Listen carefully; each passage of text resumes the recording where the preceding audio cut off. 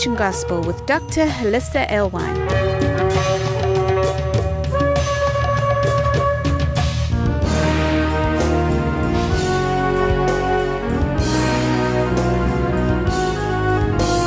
Join us around our Shabbat dining table as we explore the Torah portion.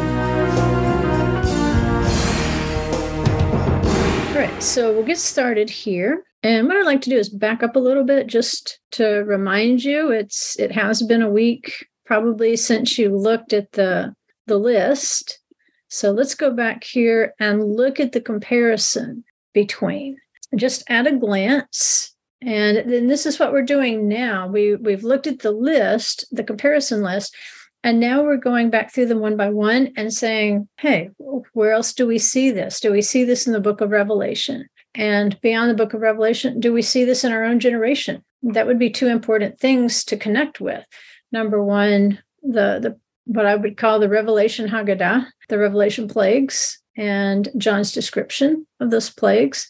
And of course, we want to connect them with our own time period, because if we don't know who the enemy is, if we don't know the siege tactics of the enemy, then we might just fall right into it. You know, we might not really see the enemy coming because maybe we're looking for something a little more apocalyptic that we can read in one sitting, like the book of Revelation, instead of looking at how these particular plagues might occur over the course of time, maybe so slowly that we don't automatically link them together at the beginning, right? So in the comparison, remember the war tactics of the kings correspond to the 10 plagues. So the plague of blood corresponded to what is usually a preliminary tactic, which is to attack the sources of the city's fresh water, to attack water supplies.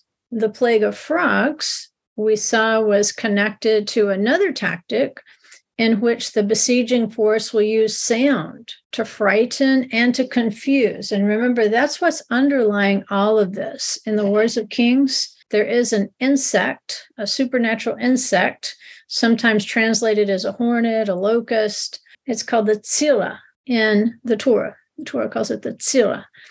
And it works two ways.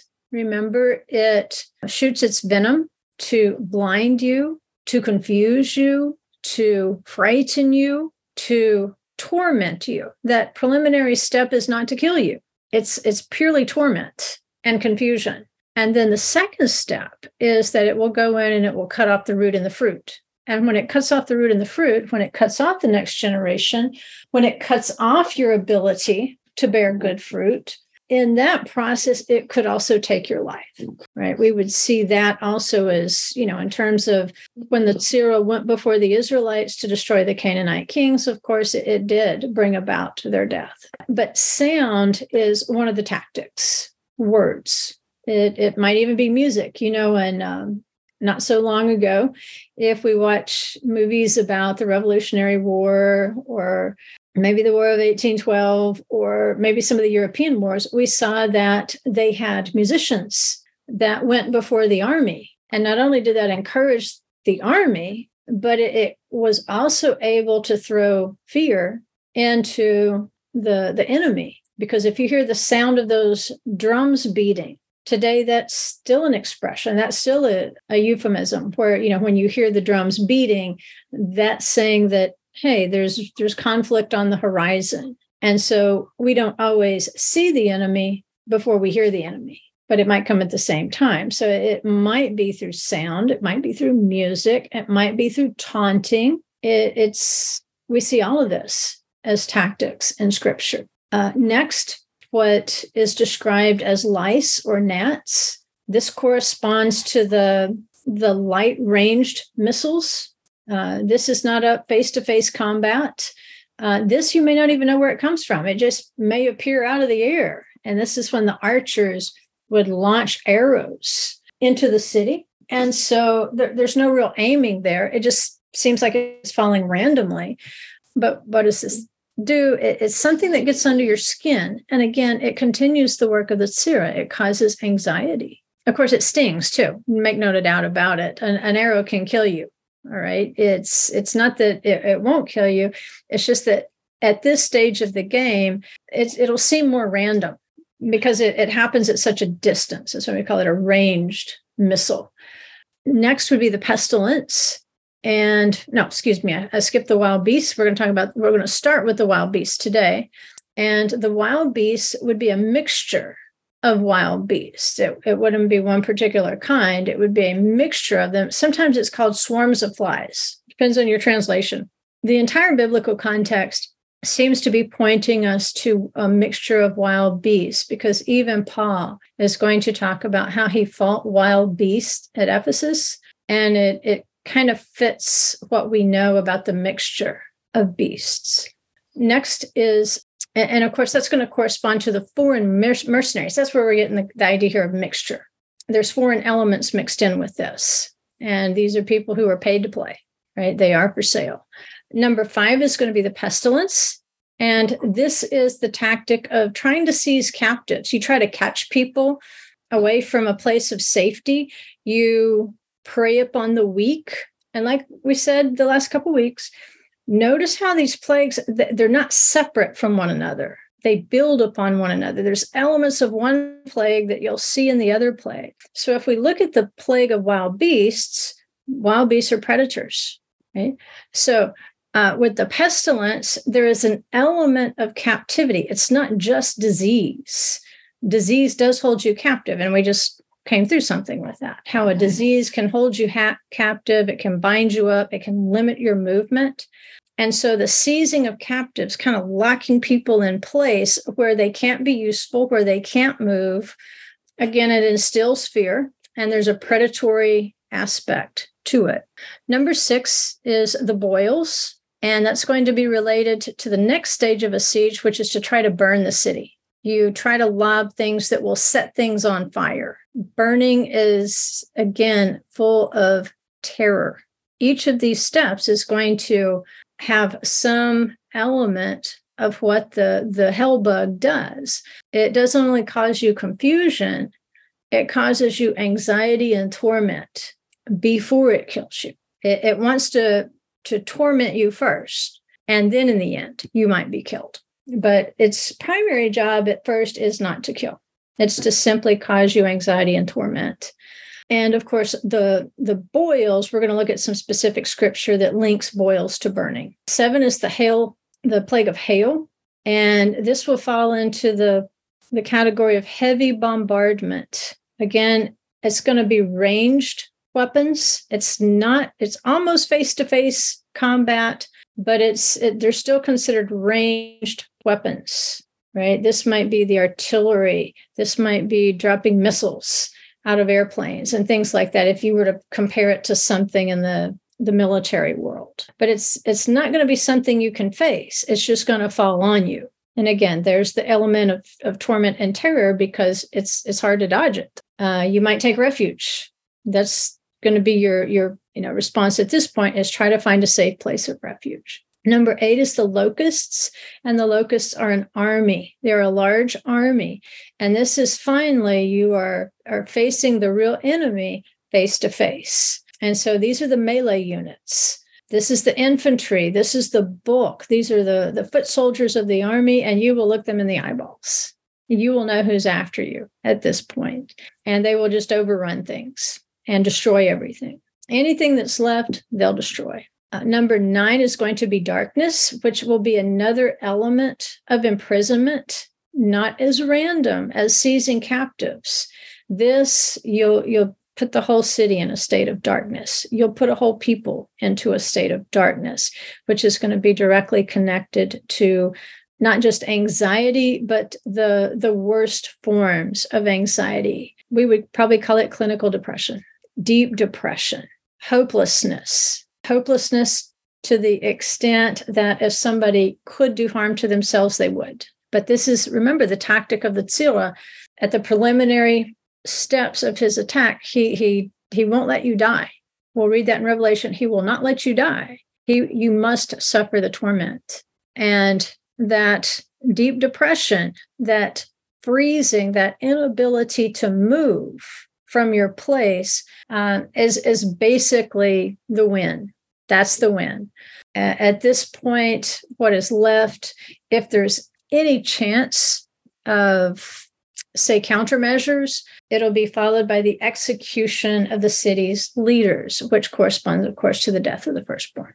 All right, just a little bit of review for anybody that might have missed last week. Let's get into the plague of wild beasts, which is plague number 4. Plague number 4. And remember, this corresponds to an attack by foreign mercenaries. These are people who were paid to play. These are hunters, and they're for sale. They're unrooted. They're very unstable. They're described in quite a bit of detail as you get toward the end of the apostolic scriptures, as you're kind of winding down the letters of the apostles, and you're getting ready to move into the book of Revelation. You will read about these people. They're called clouds without water. They're unrooted. They're unstable. They are the hidden reefs at your love feast. In other words, they just pop out on you. But Scripture is trying to warn us that they're there, and they've been there the whole time. They've been walking among us the whole time. But at this stage, at this plague, number 4, they will form into mobs, and they will attack. Again, they're predatory. They prey on the weak, and they're specifically looking for people who might cut in on their income. And there's all sorts of income that we could make. You might measure your income in money. Some people aren't that interested in money. If you look at maybe politicians, a lot of them, yeah, they might be looking for ways to make money on the side. We've seen that recently. But just as often, when you look at people in places of power, whether it's politics, it could be any other system of the beast. And notice in our picture here is a picture of a leopard, because the leopard represented the Greek kingdom. And the kingdom of the beast, the stage of the beast kingdom of Greece was the leopard, and it was characterized by its spots. And as we went into a Hebrew study, we saw that the spots represented systems, organizations. And how does the leopard prey upon you? Through his organizations. And at first, he will try to entice you. Second, he will try to intimidate you or coerce you. And then third, if you don't come into the system and do what he says, then he will try to destroy you. Right? So it's a gradual process with Greece. And what happened was the next beast, which is Rome, which was a composite beast of the beast that went before, the lion, the bear, and the leopard. He took all these systems of Greece and began to perfect them, like sports, athletics. First, you're enticed, then you're coerced, and eventually it can destroy you. And it can bring decay to a nation. If you look at the Colosseum of Rome, it brought decay to a nation because winning at all costs began to destroy the soul of Rome. Other systems, it could be medical systems. Any system that's out there can be used. It can be the educational system. First, you're enticed, then you're coerced, and then you're destroyed. And do you see mobs in these systems dealing with these systems somehow? Sometimes they appear to be organized, but at this stage, often it's very quick. They assemble very quickly. All right, it's like you didn't know there was a system there, but all of a sudden it assembles. It's like a flash mob. What happens in a lot of college towns, if they win an athletic championship, they start overturning cars and setting things on fire. I mean, my goodness, they start shooting guns. It's just, really? Is that how you wanted to celebrate? You might see that in politics. You might see mobs. You might see it in the economic system. You might see mobs pop up and they begin to raid stores and loot and so forth, just destroying things sometimes. Sometimes it's not even about what they can steal with the mob. It's what they can destroy, what they can overturn. And these mobs, the swiftness with which they can assemble today even exceeds Paul's day when they assembled really fast. Remember, he's in the city of Ephesus and he starts preaching the gospel. And the craftsmen's guild, there again, that's an organization. There was already an organization in place. It was a craftsmen's guild. And they realize he's cutting in on their business because now he's preaching Yeshua and they don't need their little silver Diana idols anymore. Are they upset because they're that religious? Absolutely not. He's just cut in on their economy. He's cut in on their wealth. And so that organization that's already present very quickly pulls in this level of plague, which is wild beasts. There are going to be people always wandering around out there till Yeshua comes who are for sale. You just shout out the topic of the day. You shout out what you perceive the atrocity of the day is, and they will join you and just jump in it with you to feed, right? They smell blood and they live in the fervor of the moment. So nowadays, with things like, well, I'm not even going to name the apps because there's too many of them now, but they can go on an app with like-minded people, that is, wild beasts, unrooted, unstable, living in the fervor of the moment, predatory, and in a moment, they can find some place to go and destroy. That's what's meant by a mixture of the beasts. As we're trying to take, a little swarm of animals, wild animals, a mixture of wild animals, how do we say, well, how is that happening today? Well, that's exactly what's happening today. Nothing's really changed. Paul gave us the clue when he got attacked by the wild beasts at Ephesus, and he calls them out. He says they were wild beasts, and they might even attack you for calling them beasts instead of human beings when they're not acting at all like human beings. They're acting like beasts, but they are for sale. They shop around for things to be offended by. They shop around for things to be upset about. And it's not as if they personally have this conviction. They don't. You could have talked to them 10 minutes ago and they wouldn't have given, 2 cents for that particular offense. But if there's going to be something exciting happen, if we're going to go beat somebody up, if we're going to go loot a store, if we're going to go set something on fire, if we're going to go tear something up, if we're going to go instill fear into motorists, then by all means, let's go do it. And we're for that. Now, what did you say I'm for? Maybe you need to give me a t-shirt so I'll remember what I'm for in this moment. That's the mentality that we're talking about. And I don't know that we've ever seen it in history as severe as we see it today, because now in real time, we can watch it happening. If we have television or even a phone where we can get live video feeds, we can watch these mobs in action. But remember, they are not really sold out to the cause. They might be controlled by those who are really sold out, who are part of the organizations of the beast that we're talking about. So they're only on the periphery in that sense. Just like in ancient times, let's say Babylon, they want to attack a particular city-state. Do they send their best troops in first? No, they hire mercenaries to go in first and soften them up to instill the fear in them. You hold your best troops for the last. You want to preserve them. But in that sense, yes, the mercenaries are part of the organization, but they're not truly the invested ones because they'll sell themselves to tomorrow's cause as well, right? And so when you look at the headlines, it'll change. They'll have riots for this cause this week, but then they'll have riots for that cause next week. Are they the same people? Sometimes, but they all have the same mentality. Now, as we're looking at a mixture of beasts, Rashi points out, or I guess you would say he puts the spotlight on 2 particular kinds of beasts out of this mixture of wild beasts. And he says that the plague of mixed wild beasts on Egypt included the scorpions and the serpents. And he says all sorts of harmful beasts and snakes and scorpions.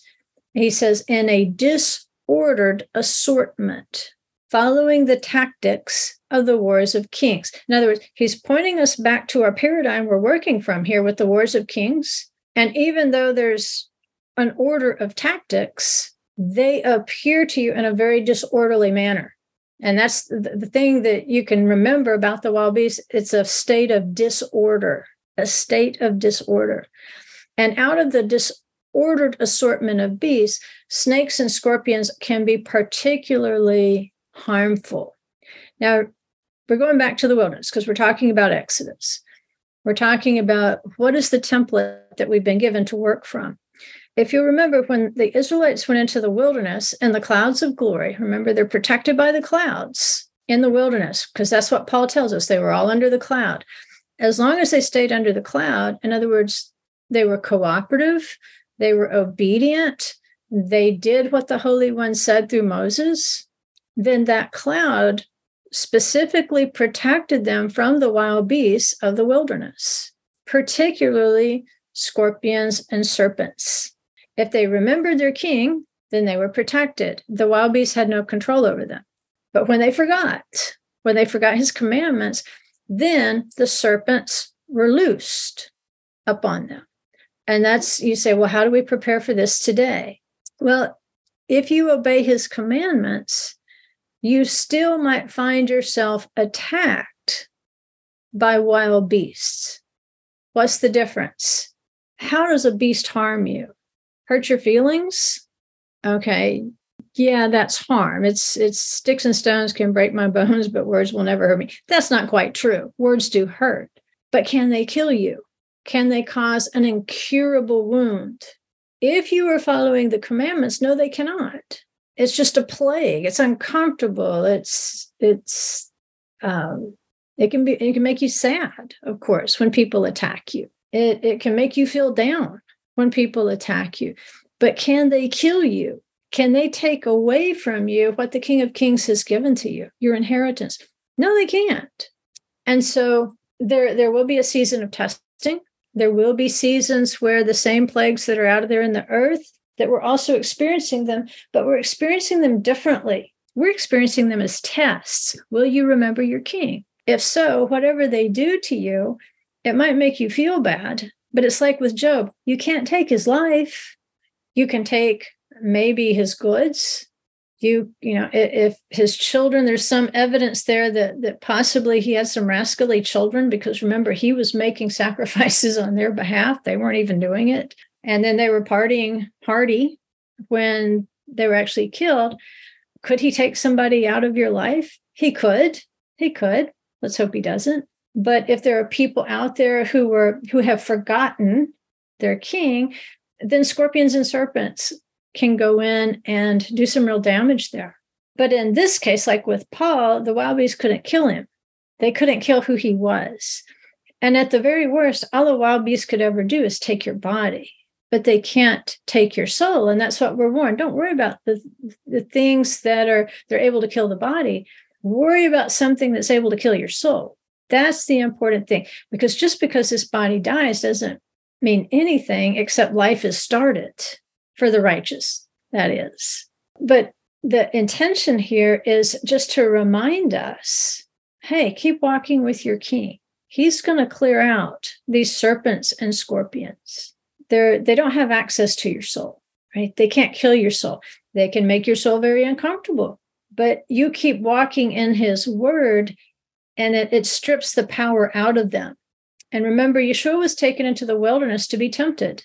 Why the wilderness? Because it's related to this plague of wild beasts. There's a predatory nature to the wilderness, and we are in the wilderness of the peoples, by the way. So there will be times when we are preyed upon. Yeshua was preyed upon in the wilderness to be tested, not to kill him, to be tested, to see if he would answer, "It is written," instead of "I think, I feel, I want." And a lot of times, yeah, those beasts do get some bites in on us until we learn to say, "It is written," instead of "I think, I feel, I want." Because if the beast perceives that you're big on feelings, then he will attack your feelings. If he finds out you're big on thoughts, he will attack your thoughts. If the beast notices you have a lot of sensuality, a lot of desire, you like that excitement, then that's exactly where he's going to attack. Until you start to answer him based on "It is written," not "I desire," not "my appetite." And that's what the word does throughout our lifetime. It makes us more and more and more spiritually agile as we answer, it is written, it is written, it is written. And it might start out, I don't care what I feel, it is written. I don't care what I think, it is written. I don't care what I want, it is written. That's a hard one to say sometimes because we think we feel that we want different things sometimes than the King wants for us. When we listen to that, then we forget him. And when we forget him, he says, okay, let me take a little bit of this protection away from you so you'll remember what my word says. Now, this brings us back to the tzira. This brings us back to the hell bug that is released out of Abaddon. He was used by Moses on behalf of Moses in destroying Canaanite kings. He was also used in the time of Joshua to destroy Canaanite kings. So Moses, Joshua, we have a record of it being used twice before. John, and there might be more. Those are the only two I'm aware of. Before John begins to try to describe them, which he has a hard time doing because they're not of this world. They're a supernatural creature. If you want a good review on the attributes of that creature, like I'm saying, how do you know how this bug works? Well, Scripture tells us how the bug works. And so if you were wanting to research that, then you can go back in the YouTube videos to 2018. And the title of there's a 2-part program, I believe, part 1 and part 2. It's in the Torah portion, Re'eh, and the title is Destroy, You Shall Destroy. Destroy, You Shall Destroy. So if you can dig back in the archives there and find that, you'll get basically the Moby Dick of the hell bug. So that when I keep saying, well, his job is to shoot venom, his job is to blind you, confuse you, torment you, cut off root and fruit, you'll have a really good context for that. I don't really want to reteach it, but that's the way that the tzira operates. And because he's not of this world, he can be described in various ways: a hornet, a locust, a horse, or horse-like, scorpion. It'll have like a serpent's aspect to it as well, is one of the ways John describes it. He will also have the features of a man. He will have the face of a man, but it'll describe his hair like that of a woman. And so, like I said, he's got 2 basic steps. He shoots venom at the foes of Israel. This causes blindness, confusion, torment, anxiety. And then his second step, once you have been tortured, his second step, he cuts off the root and the fruit, right? He'll take you into total blindness, total confusion, total anxiety, total helplessness, total, what would you say? Just throw your hands up. You won't know what to do. And then, of course, he separates out the generations. He inhibits your ability to produce good fruit, not bad fruit, but your ability to produce the good fruit. And there you can see a real generation gap here when you start looking at how he works in a practical realm. Right? As we go beyond what Scripture describes, you say, well, how would that look in a generation? When you start to see we started hearing about the generation gap, I think back in the 60s, it's even worse today. There is an even worse generation. It just keeps getting wider and wider and wider because now the disengaged generations are having babies, and then that disengaged generation is having babies, and then that disengaged generation is having babies.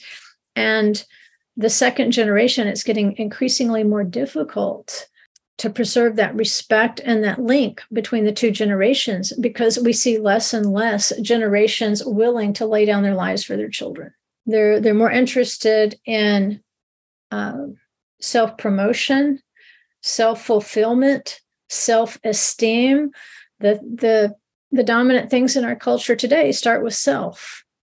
Well, that's exactly how you cut off the root and the fruit. If you want your children disengaged and worse than you are, that's what you do. You keep working on yourself. So let's look at the the wild beasts, it's Strong's 6160, which is a rav.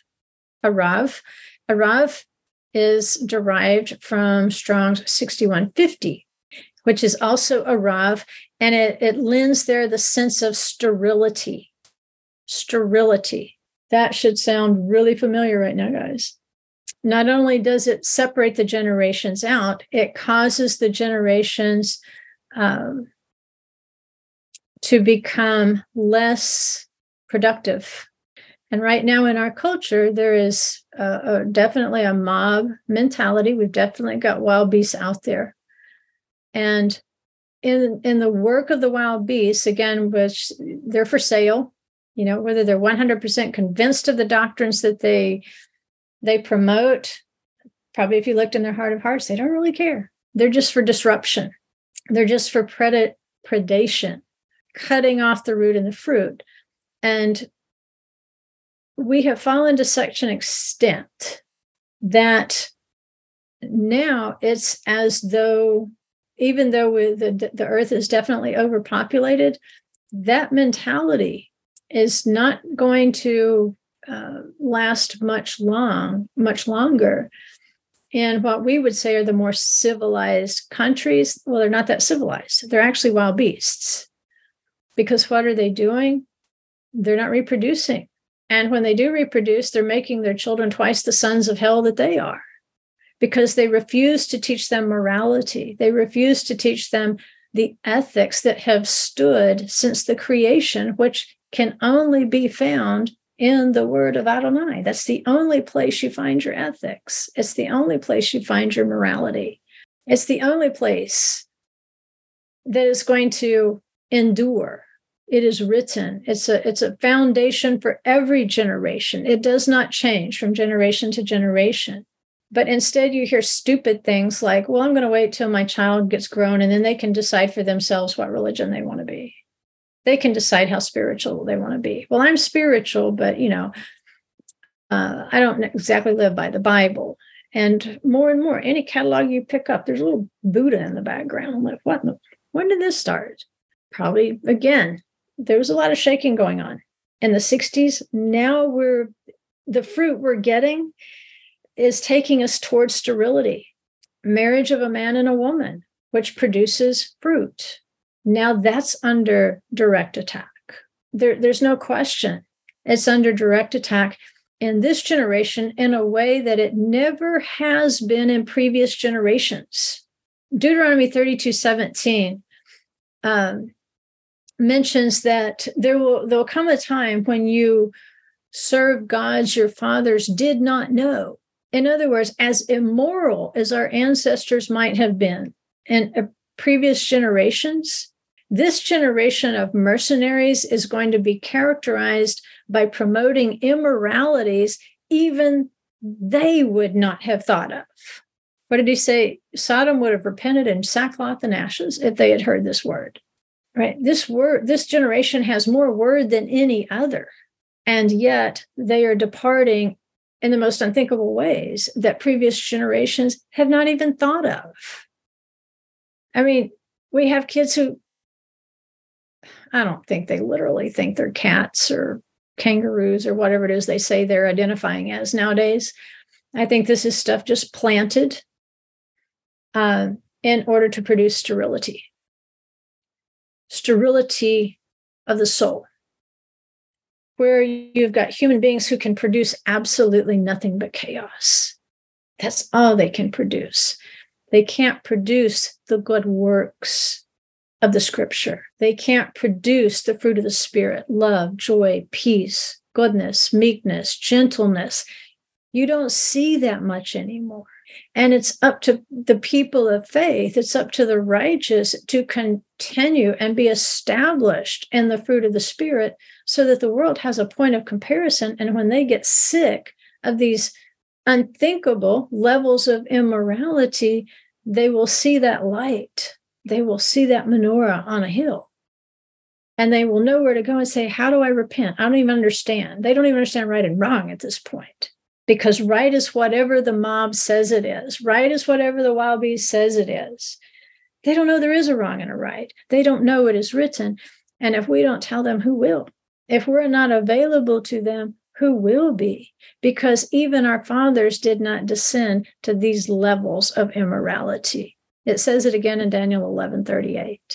And Paul, as he's teaching us about what happened to him in Ephesus, he's writing to the Corinthians in 1 Corinthians 15:32, and he's telling them about this incident at Ephesus. And he links it again with this sterility of the soul. He says, if from human motives I fought with wild beasts at Ephesus, what does it profit me? If it's a human motive, it's nothing more than the beast itself. It's a beast fighting a beast. But he says, if the dead are not raised, let us eat and drink, for tomorrow we die. That's the mentality of the beast. And Paul is saying, Yeshua resurrected from the dead. Yeshua resurrected so we could resurrect from the dead. There is a tomorrow. We don't have to eat, drink, and be merry, for tomorrow we die and there's nothing else. That is a sterility of the soul. That is a sterility of thought process. That is a sterility of appetite. That is a sterility of emotion. You don't produce fruit from that. You produce gluttony. You produce drunkenness. You produce drug addiction. You produce theft. You produce robbery. You produce murder. You produce adultery. You produce rape. You produce fornication. Why is there more fornication in this generation than any other? They don't even have the respect of a marriage agreement like people from ancient times. Because the mentality is, let us eat, drink, and be merry, for tomorrow we die. Let's do everything we can possibly do, because there's no accountability for tomorrow. And Paul is saying we're different from that. We know the dead are raised, and we know there is a tomorrow. There is a reason to maintain a fruitfulness of the Spirit. Because when we don't live with that fruitfulness of the Spirit, based on it is written, not I think, I feel, I want, what are we doing? We're the contrast. We are fighting with wild beasts. What does the gospel do? It cuts in on their systems. It cuts in on their organizations. Because all those organizations, as they have continued to evolve over time, they're really, at this point, prefaced with, let us eat, drink, and be merry, for tomorrow we die. And it takes some really weird turns, too. Like the climate change question. Is climate changing? Yes, because of sin. You want to stop climate change? You quit sinning. Sin makes heat. We're going to see that in the plague of boils. Sin makes heat. Sin scorches you. Sin will kill you. Of course, there's climate change because we are more sinful than we have ever been in history. People don't think there's any profit to righteous living. So they eat, drink, and be merry for tomorrow. They think it's just a matter of death, that there's no accountability. There is. There is no reason to live a predatory life. And when you stand for the word, you cut in on sports as God. You cut in on politics, the corruption. When you stand on the word, you stand against the garbage they're trying to teach children in a school. And you can go through every one of those systems. When you stand for the word, you can say military, that's a road too far. That's not the way you raise up an army. There are standards for an army in the scripture. Why would we pick different ones? We cut in on their economy. We cut in on the economy of let us eat, drink, and be merry, for tomorrow we die.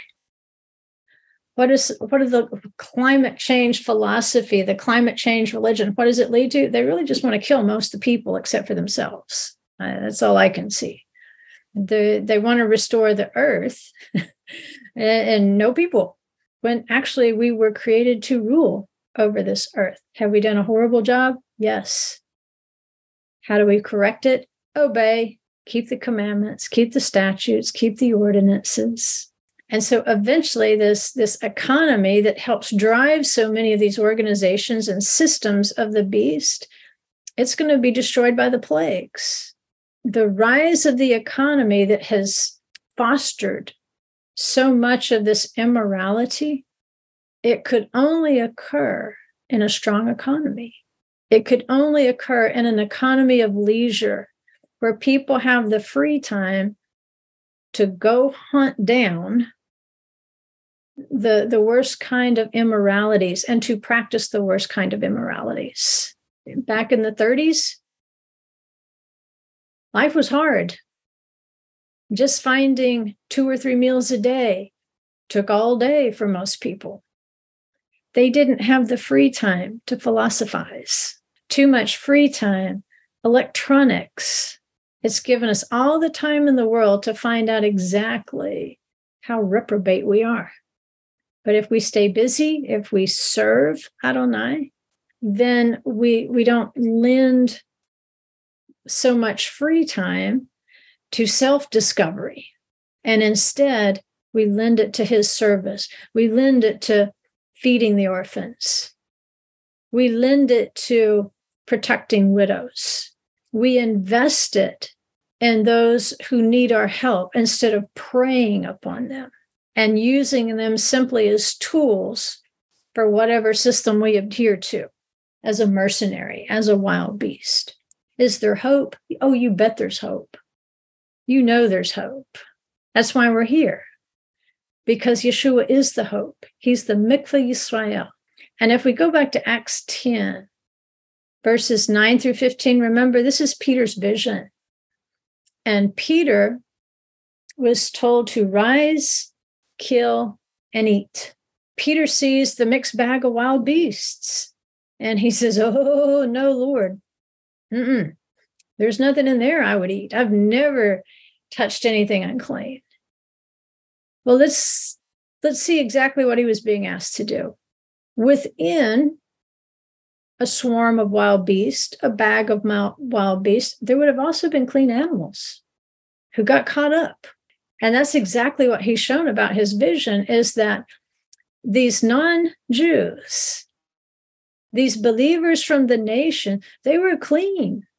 And they weren't unclean simply by the fact that they were touching unclean things, that they were all out there in the same bag. They'd all been tossed into the same bag, good, bad, ugly. But out in those nations, there were going to be Gentiles. There were going to be non-Jews who wanted to come to the covenant. They're clean. And so just because there might have been a snake wound around their ankle, it didn't mean they were a snake. It meant that they had been touching them. And remember, part of that was in Jewish law at that time, a Jew didn't even go into a Gentile's home to eat, just to be sure that they're not going to be eating an unclean thing. And so this is used as an object lesson. He's saying, hey, look, I want you to go talk to Cornelius. I know you see him as being in this mixed bag of wild animals, but I want you to take him out.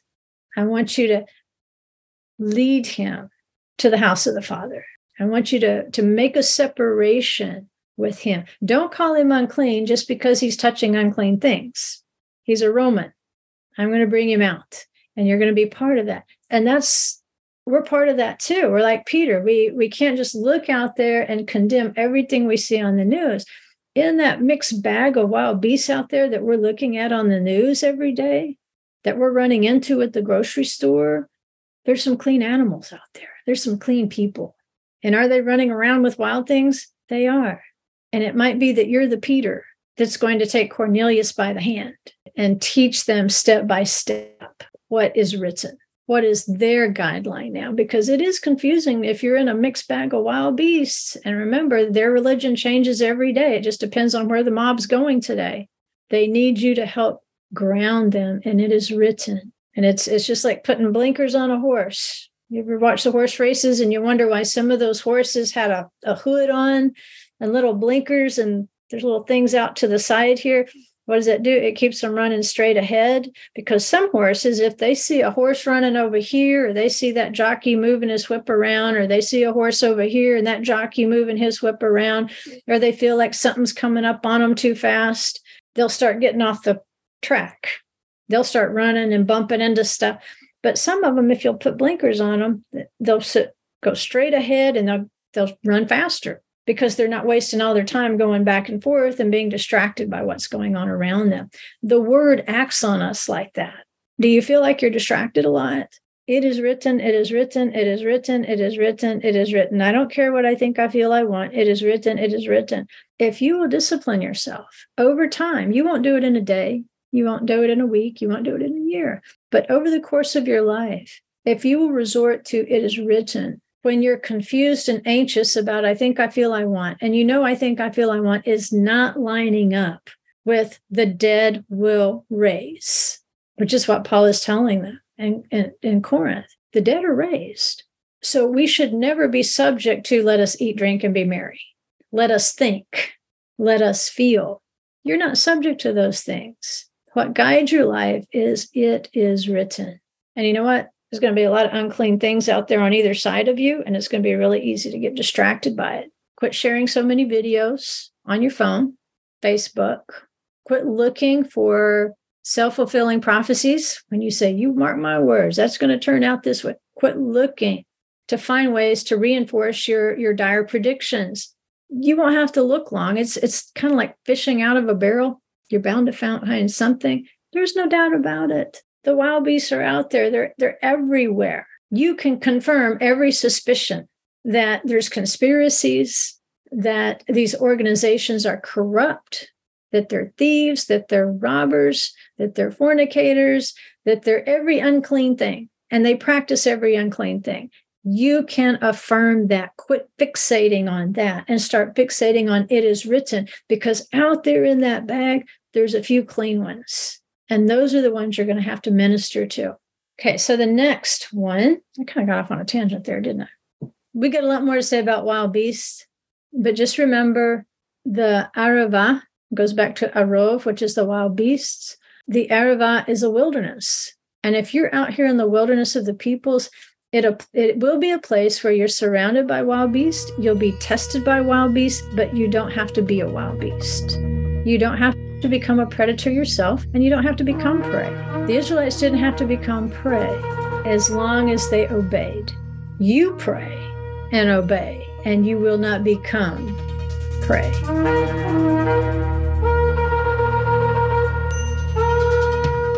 Thank you for exploring the Torah portion with us.